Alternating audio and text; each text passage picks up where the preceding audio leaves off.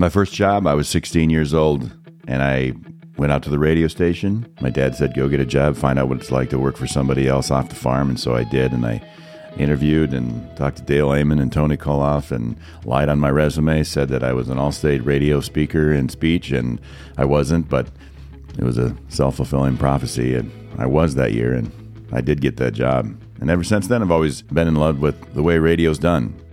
This is all I've wanted to do for a long time. I've been telling people I'm going to do it, I'm going to do it. But just like everything else, I have to clean the room before I do my homework. Well, the room's clean. I grew up as a Republican. I was in a Republican house. My grandparents were Republicans, both sets. They were probably all Republicans before that. My parents certainly are Republicans to this day. I'm no longer a Republican. I haven't been a Republican for a couple of years now. I'm a libertarian. There's like 50 of us registered in the entire county of Winnebago, so we're, a real threat. I don't know what party you should be a part of. Nobody knows what party they're in or they should be a part of until they look into it deeply for themselves. You know how many parties there should be? There should be as many parties in politics in the United States as there are football teams professionally. This just does not work without Christ.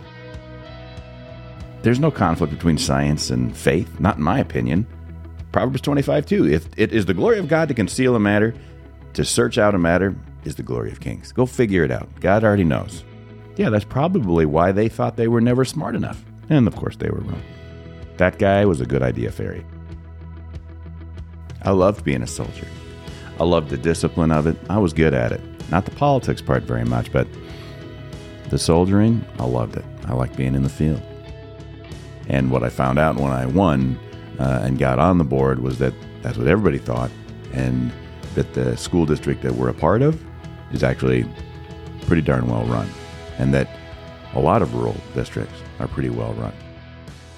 Vouchers, student education savings accounts, whatever you want to call them, they're approved. Where do we go from here? We're going to have characters on this program. Oh, yeah. Lots of characters. Sketches, skits, whatever you want to call them. What we're going to do on this show is we're going to tell some great stories. We're going to hear about some amazing lives. We're going to look forward to a future together. We're going to respect our independent spirit. We're going to be a little bit rugged. I thought I had this figured out, but apparently I don't.